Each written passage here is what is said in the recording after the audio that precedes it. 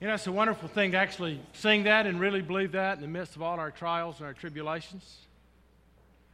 And, of course, one of the reasons we're able to do that is because God is a faithful and covenantal God. Before we come to our text today, let me tell you what we're doing if you're visiting.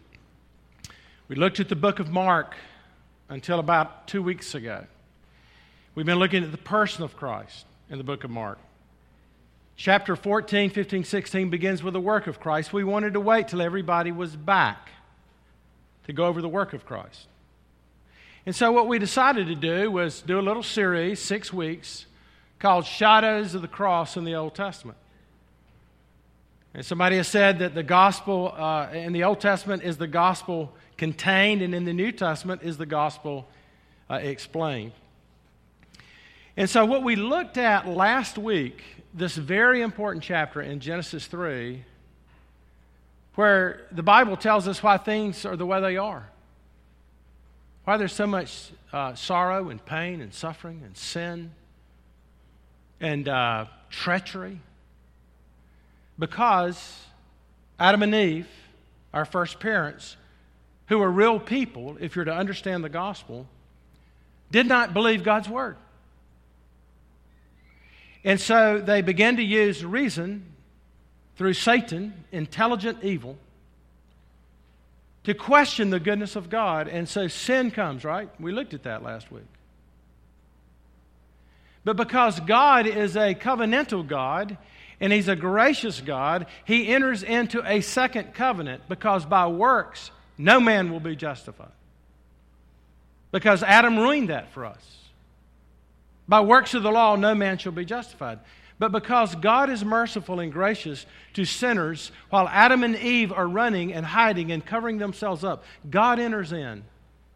And in the midst of pronouncing the curse, He also pronounces a promise, doesn't He? That through the seed of the woman, Satan will be crushed. Though Christ's heel would be bruised through His death on the cross, but through His resurrection, all things will be made new. The gospel is there. From then on out, in the Old Testament, it is an unfolding of Satan trying to get rid of that seed.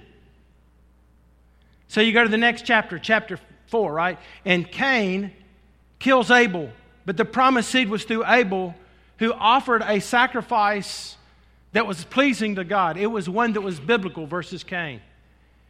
And so God raises up Seth. And then, of course, you see the promised seed almost destroyed as God was going to destroy the world.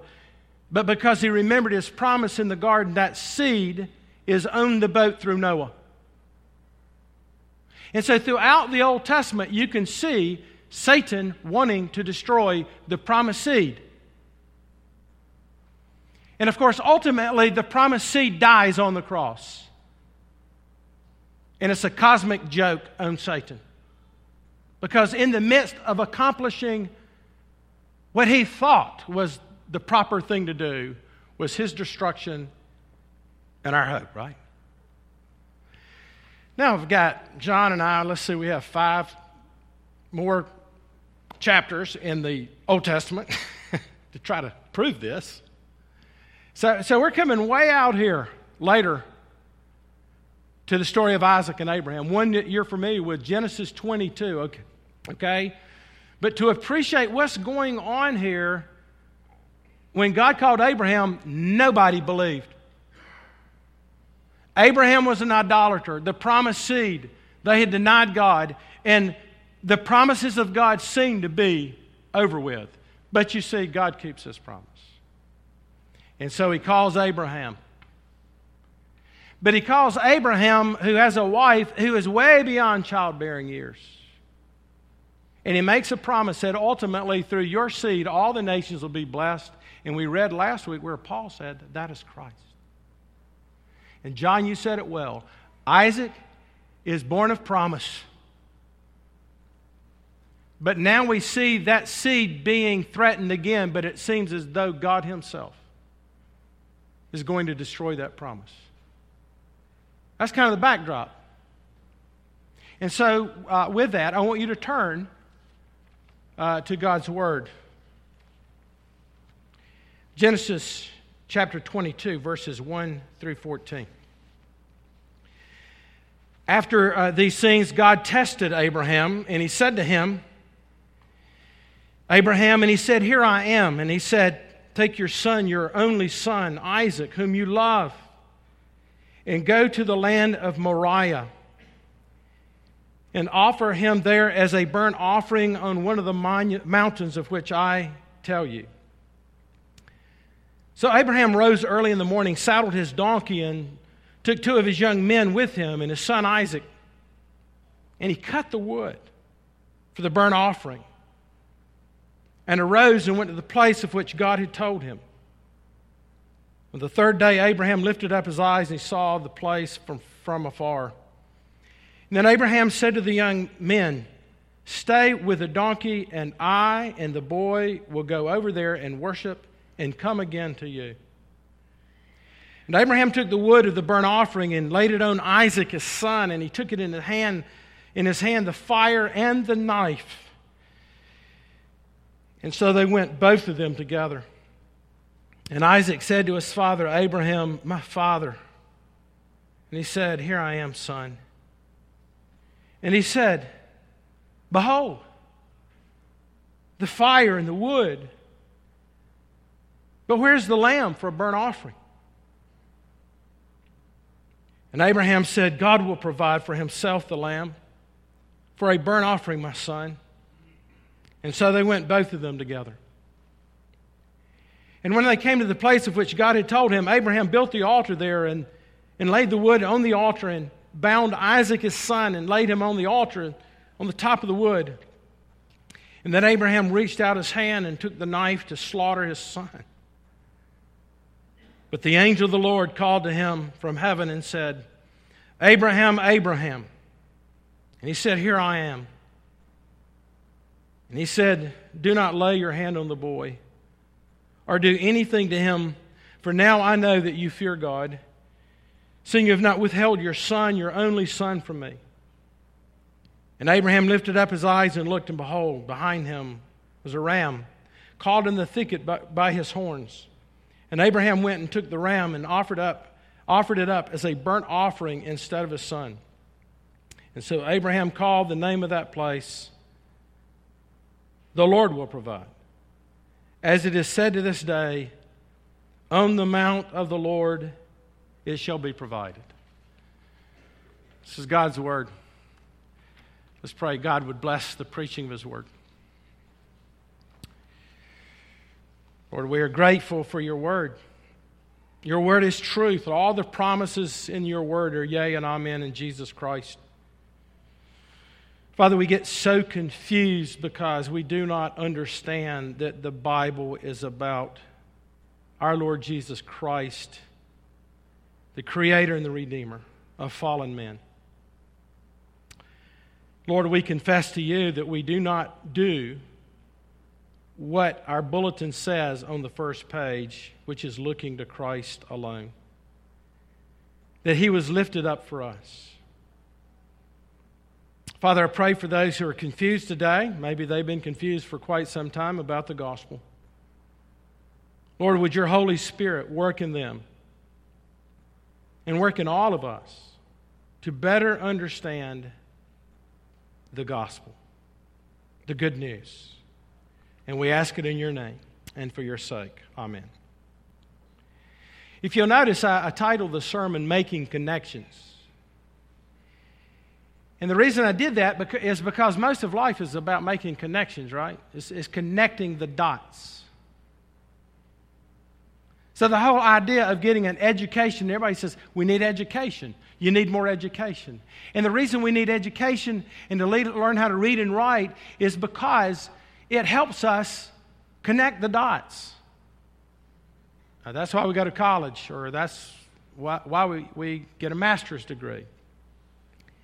And so connecting the dots, and the reason education is so important, is because it builds confidence in a way that we can navigate life. I mean, nothing's greater than to say, oh, I get it. Sitting on the front row is a statistics professor. And I had statistics in college. And I remember sitting in that statistics class, And the first month, I was with about 75% of the class that couldn't connect the dots. And I was starting to get nervous because other people were getting it. And then I remember, glory, hallelujah, one day it connected. If any of you have ever taken statistics, you know what I'm talking about. Once you get it, you got it. But it's a whole lot better saying, I don't think they get it versus, I don't think I get it. So making connections is the key to life. Would y'all agree that that's what it is? It's always trying to figure things out. But what is true in the temporal world is especially true to those things which are eternal. To not connect the dots in this temporal world is to be confused, right? And to be confused is to not build confidence. It is to always be somewhat uncertain, to not really know. And yet, how much more important to those things which are everlasting, to be for sure understanding and making the connection in such a way that there is hope for eternal life. Some of you suppress this.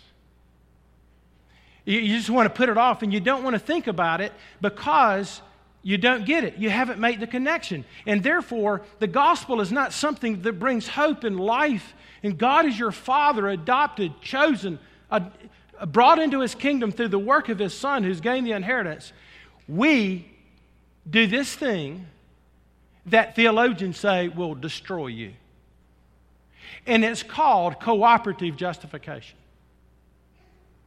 It is that God has done His part in Jesus Christ. But now it's up to you and your faith in Jesus Christ. But you see, the Bible and our text is going to tell us that will always lead to confusion. It will never lead to peace. It will never lead to assurance. It will never lead to the great life, the life of faith. You understand that? It'll always lead into your life an uncertainty. Now, in the little time I've got left, this is exactly what this text is about. Because you see, it's not about works righteousness.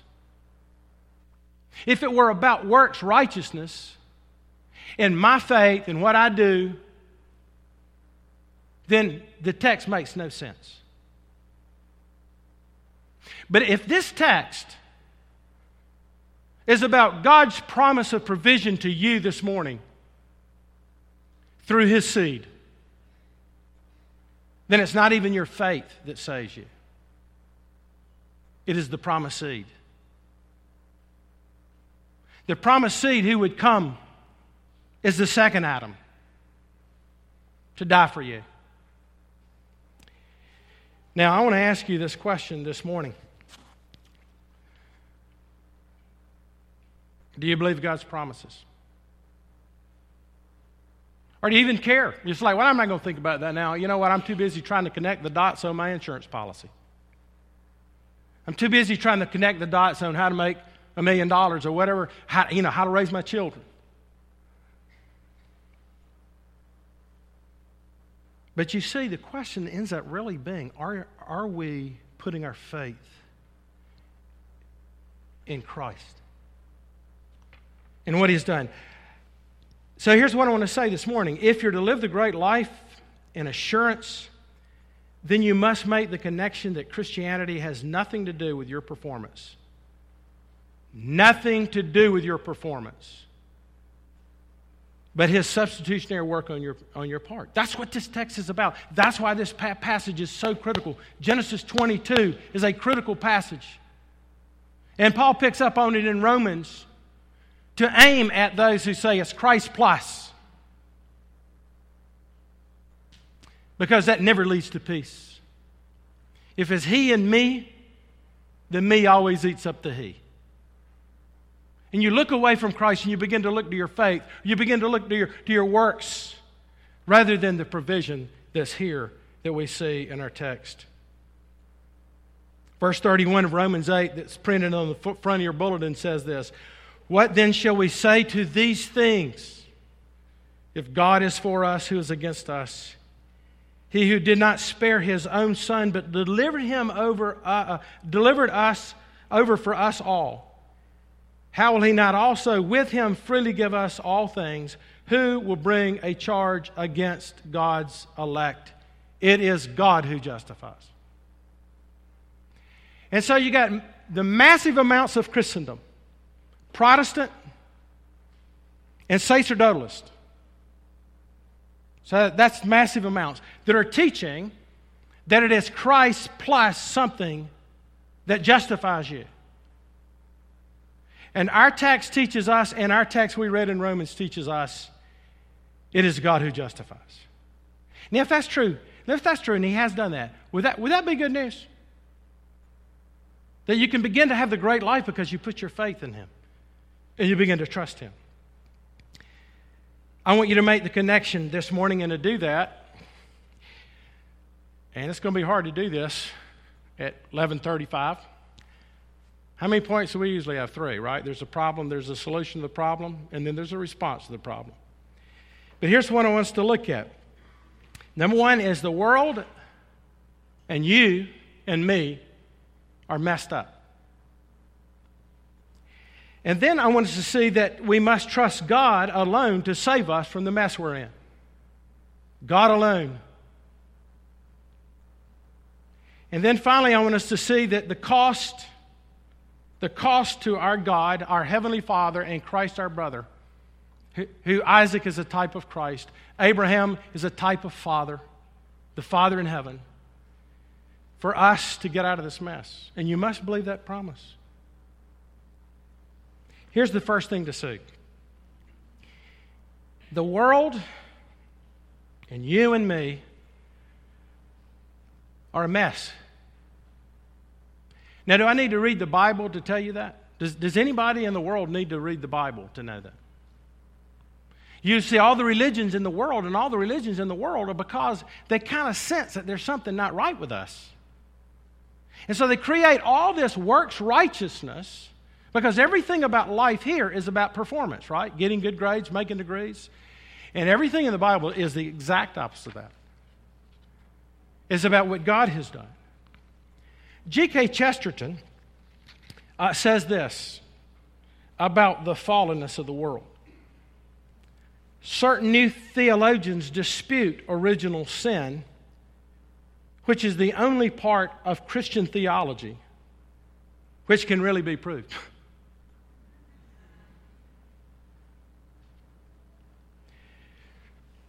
And I think we'd all agree with Chesterton. But where do we see this in our text? Where do we see that the world is a mess?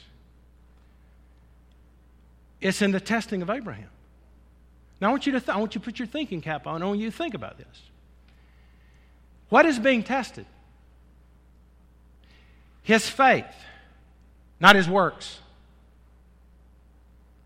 But not his faith in his faith. That's called a fideism. You ever go, well, I need to try harder to believe. I don't believe in works righteousness. I don't believe, but I really do need to believe in Jesus. And then so you know what you're doing? You're putting your faith in your faith. And both of those are killers. Do you understand that?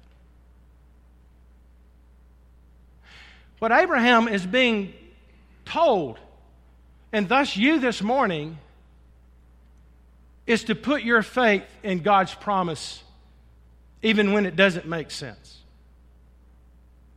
Because we're going to see this a little bit later. It does not make sense that after 40 years, almost 40 years, God is going to tell Abraham to kill the promise, the hope of the world. But isn't this true that the reason we take tests in this world is because it's a mess? Let me make my point about that. If you see a doctor in this room, they deserve every bit of money they make, trust me. And I'm going to tell you why they do. Because you know what? I find out they're always having to take tests. Isn't it great that one day when we go to heaven, we won't have to take tests anymore? Have you ever thought about if you live forever and you still had to take tests to make sure you could stay there? I mean, I'm glad when I go to heaven, I don't have to pay a mortgage anymore. Y'all ever worried about where you're going to get your mortgage paid, your rent paid? When you go to heaven, that'd be terrible. But you see, Christ has paid it all. He's paid the debt. Okay, but I digress. So here are these doctors, and they're taking tests. You know why they're taking tests? Because the world is a dangerous place. Because you see, the headache is a tumor. The stomach ache is cancer. The eyes that begin to, the glaucoma is really the thing that's beginning to make you blind. And why is that so? Because you know what? When Adam and Eve sinned, they plunged this paradise into misery. You take driver's tests, like teenagers, 15, 16 years old. You know why you take driver's tests? Make sure you don't kill us. Because you know what? People die in car wrecks.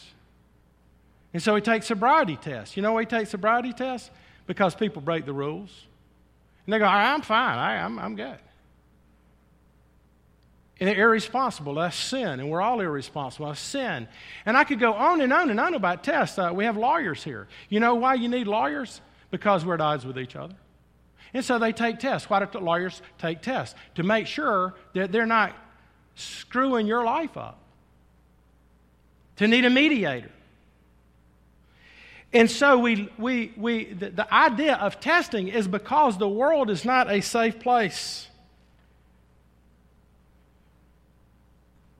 So ultimately, tests are to see if we're proficient about the subject that we know, you see. Our text teaches us the consequences of living in a messy world. What is the consequences of living in a messy world? What was it for Abraham? Displacement. God said, go. And Abraham said, where? And he says, it doesn't matter. I want you going for my purposes. I want you to submit to my word, my promises. I promise you that through you, all the worlds will be blessed. We're going to correct the problem. And what did Abraham do? He went. And then what does God do here? He tells him to get up and go again. So there's always displacement. And I'll tell you what, even if you're not a Christian today, you're an unbeliever, you know what? You're struggling with displacement all the time. Right? You have to move somewhere to get a job. And you love your family, but you have to move. You feel displaced in this world because you see you got death is sitting out there telling you there's another place you might be going. For the Christian, it is to submit to God. And so Abraham, if we look at his life, he's on the move all the time. But you know what Abraham says in Hebrews? It says ultimately that Abraham was seeking that city whose foundation and maker is God. You see, he was a man of faith. He understood it's not about this world. Ultimately, it's about the recreation of this world and a new heavens and a new earth. And I'm telling you, he understood that without written scriptures. Why? Because he was a man of faith. But there's uncertainty, you see. Not only is there displacement, but there's uncertainty. And again, if I'm going to address you as an unbeliever, I want to tell you what, that's why you have insurance. That's why you're trying to save as much money as you can. That's why you're trying to get as educated as you can. That's why many of you are driven, you're type A's, or you're the other way around and just given up on it. Because you see that there's uncertainty that's there. But there's uncertainty for a believer. How does this work for the believer? Well, God tells Abraham that through your seed all the nations are going to be blessed. And now what is he going to do? What's he telling him to do? He's telling him to kill the promised seed. To not kill it, offer up. It's an important distinction. What? Offer up? Now, how's that work in your life? Well, some of you are young believers. You've been a Christian for about 2 years. And the honeymoon's over. And you thought your life was going to turn out this way. And I'm going to marry a Christian husband or wife, or this is going to be this way, and I get it. I get the sermon this time. You ever gone out of Redeemer and gone, I got it now?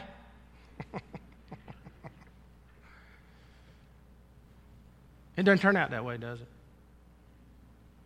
And God says, offer up. And you go, wait a minute, that doesn't make sense. And I'm going to tell you, here's the divide that begins. For many of you who will eventually float away. The parable of the sower cares of the world and the sufferings of life and the trials and tribulations. But you see, Abraham was going to persevere. You know why? Because God called him. Again, Agonia, Charles Agonia, remember when he preached? He said, many of you are following Christ, but you've never been called. It's only those who are called. You say, how do I know I'm called? You go, well, this makes no sense, but you know what? I believe your promises. So the world is a mess. And so we're being tested to see if we're really citizens of another world. And by the way, there's deep silence for many, many years in Abraham's life. You might heard God speak and you know it's true, but you know what now? Your marriage is kind of falling apart, and your finances are falling apart, and your life's falling apart, and you don't hear God talk, and you don't hear God talk. And you begin to go, what good is it for me? What good has it been? Now for some, they'll go, no good. And they leave. But not Abraham, you know why? Because God's faithful. But he's engaging the faithfulness of God. And so the second thing to see is this, is that we must trust God alone to save us from the mess we're in. Please, dear brother and sister, I don't have much time left because we have to come to the Lord's table. But let me tell you this. Until you understand that you will trust in the gospel alone, you will never connect the dots, and you will be miserable. Some of the most miserable people I know are theological people. I've known many, many people that have left our tradition to go to other traditions. Or people that are staying in our tradition. And I talk to them, and I'm trying to understand what's going on in their lives. But really, when it gets right down to it, it's just too easy to believe, as Jesus said, as the serpent was lifted up in the Old Testament. And all they had to do was look and be healed because God provided a salvation. Jesus himself says, so is the Son of Man lifted up, that whosoever believeth in the Son of God shall not perish but have everlasting life. Period. Where do we see that in our text? Well, we see that in the fact that God tells Abraham to go sacrifice Isaac. Sacrifice Isaac? The promise? This doesn't make sense because if you sacrifice Isaac, then the promise is dead. But what do we see that Abraham does? Abraham responds because even though he doesn't understand, he has come to the point after 40 years that he believes that contrary to rationality, that God would remain faithful. Now, where do we see that in our text? We see that, I think, in verse 3, verse 4, where you remember when he takes Isaac and he gets the wood and he gets the knife. What does he tell those two servants? We will be back. He knew this. He knew that God would keep his promise in Isaac. And in his mind, it was this. He's going to raise him from the dead. Now, where do we see that? Well, we see it in our text. And by the way, he was going to carry this out, right? He's ready to offer up the firstborn. But we see it especially in Hebrews, when it clearly tells us in Hebrews that Abraham, by faith, believed that God would raise him from the dead. And friends, if there's no resurrection of the dead, you're dead. If God does not have mercy through the work of Christ and Christ's resurrection, let me tell you your hope. The grave and worms. And the wages of sin is death. The whole point of the text is that God provides. Do you understand how you can't connect the dots if you are not believing the way Abraham does, that I don't understand what you're doing, but I know this, you will keep your promise. Well, I wish I could say more about that, but I have to come to the third and most important point of our text, and that is this. The cost of our God to deliver us from the mess that we've made and continue to make. Y'all continue to make messes of your life. But what is the cost? Let me tell you what this text is pointing to. There has to be a sacrifice. You remember the death angel? God, he comes in with Israel, and he's bringing his final judgment upon the Egyptians, and it's the oldest son. Because you see, somebody has to pay. And in the Old Testament, to understand this, we think in individualistic terms, the oldest son was the one who had the inheritance. And so he was to be given back to God because God owned him. But because of our sin, there's none righteous. And so there must be atonement. And so when the death angel comes in, he's coming after not the third son. I was number 6 son, so I would have been good. But I didn't have the inheritance. It's through the oldest son. And you see, there has to be judgment. And not only did the Egyptian's oldest son die, because somebody has to pay. If you were a Jew, and you were the oldest son, and you did not find yourself inside the house where the blood of the lamb was shed across its doorpost, you died. So where do we see God providing?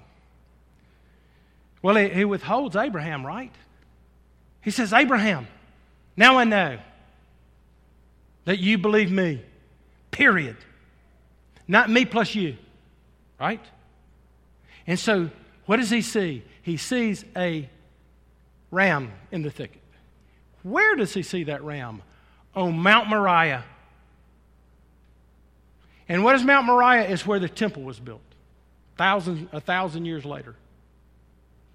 And it's where Christ was crucified on the mounts, the Moriah mountain range. Here's what this text is saying, and I close on this. You see, God withheld and provided this lamb. Withheld Abraham, who was willing to offer up the promise, offer up his own son, whom he loved. But you see, somebody has to pay. And the ultimate provision is not the blood of lambs and goats. How can the blood of animals take away sin? This is fulfilled when God the Father let his son take upon himself a piece of wood up a hill. And there he is on the cross, and God the Father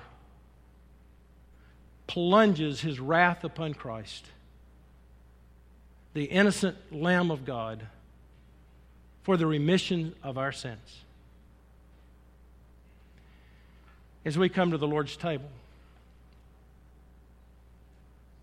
your only hope is that he is the second Adam, the God-man, who has substituted for anybody in this room who will trust in him, period.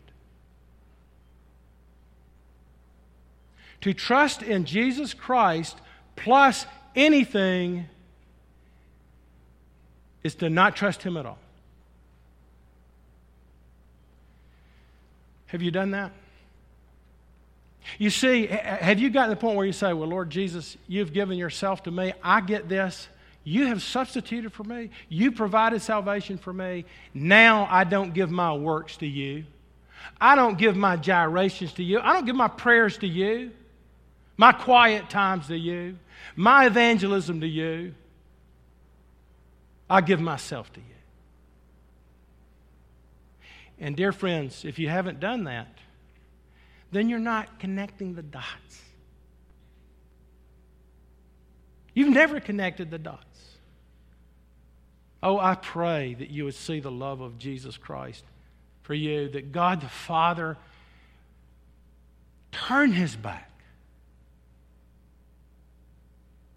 And if your sins are on Jesus Christ, as John, you told Carrie this morning, when Jesus died, let me tell you, He died for His people.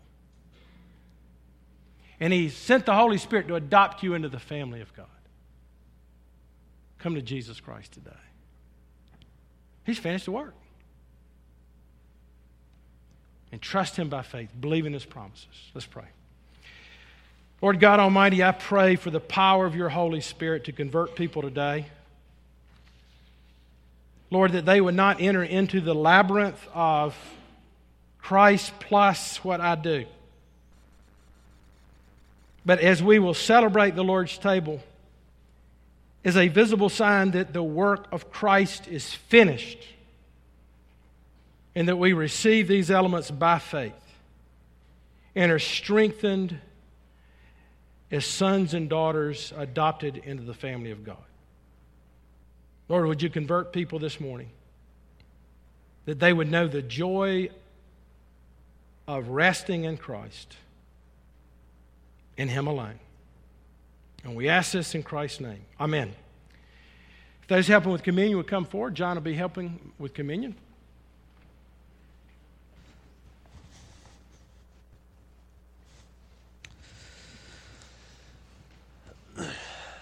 The Father did not withhold His Son from us, but freely offered Him up as the Lamb of God to take away the sins of His people. As we come to the Lord's table with this preaching from God's Word in our minds still ringing in our ears, we come to the table, consider the cost of salvation. And consider who paid the cost. God did. Right? God required everything of Abraham, but Abraham paid nothing. Even the ram that was provided was not even from Abraham's flock. It was a gift from God. So God provides the cost. God pays the cost. And this engages us in faithfulness to the Lord, to take Him at His word, to believe Him. So as you come to the Lord's table, I want to encourage you to do two things. First, you come rejoicing, praising God for His covenant mercy, His faithfulness, His steadfast love. He never changes course, never stops, never breaks His promise. It's impossible for Him to break His promise. Come and rejoice and praise God for that. And then secondly, do this. Look to Him as the one who can enable you to stand and to believe in His promise. You find yourself doubting Him. He can enable you to stand and to trust Him. Look to Him. Ask Him to do that again. As we come to the Lord's table, this is it's a covenant meal. It's for the covenant family of God. If you don't know Jesus Christ, if you're not in Him, if you don't believe all that this points to, then to participate in this meal, which seals those promises, is a dangerous business, God says. If that's where you are, then we would offer both a warning, don't come to this table, but also, again, an invitation, come to this Savior. But if you are a believer in Jesus Christ, you're baptized into Him, a member of His body, the church, looking to Him and Him alone for salvation as He's offered in the gospel, He says, come, for my flesh is food indeed, and my blood is drink indeed, and you will live. And so we come to feed and feast on Christ the Savior. Scripture says, on the night the Lord was betrayed, He took bread and He said, breaking it and giving thanks as we've done, this is my body, take and eat. Do this in remembrance of me. After supper, in the same way, He took the cup and said, this cup is the new covenant in my blood. Take it and drink. And when you eat and drink, you proclaim the Lord's death until He comes. As you come to receive the elements from the elders, we'll begin with those of you who are seated in the middle section, then move to the outside. The cups along the outside tray contain wine, the other cups, grape juice. Let's pray and ask the Lord's blessing. Lord, we thank You for word and sacrament. We thank You that You proclaim good news to us in Jesus Christ, that your promises have gushed forward from your mouth to us. And then that you attach to that word signs and seals that we can see and touch and taste and hear and smell. And that you're so eager that we believe your promise, that you have gone to such lengths to secure our hope and trust. Lord, please work that way this morning. Thank you for the good news of your provision. The Lord does provide. You have provided. You have seen to it. And so, Lord, turn our affections to you, deepen our trust and faith in you. And we ask it in Christ's name. Amen.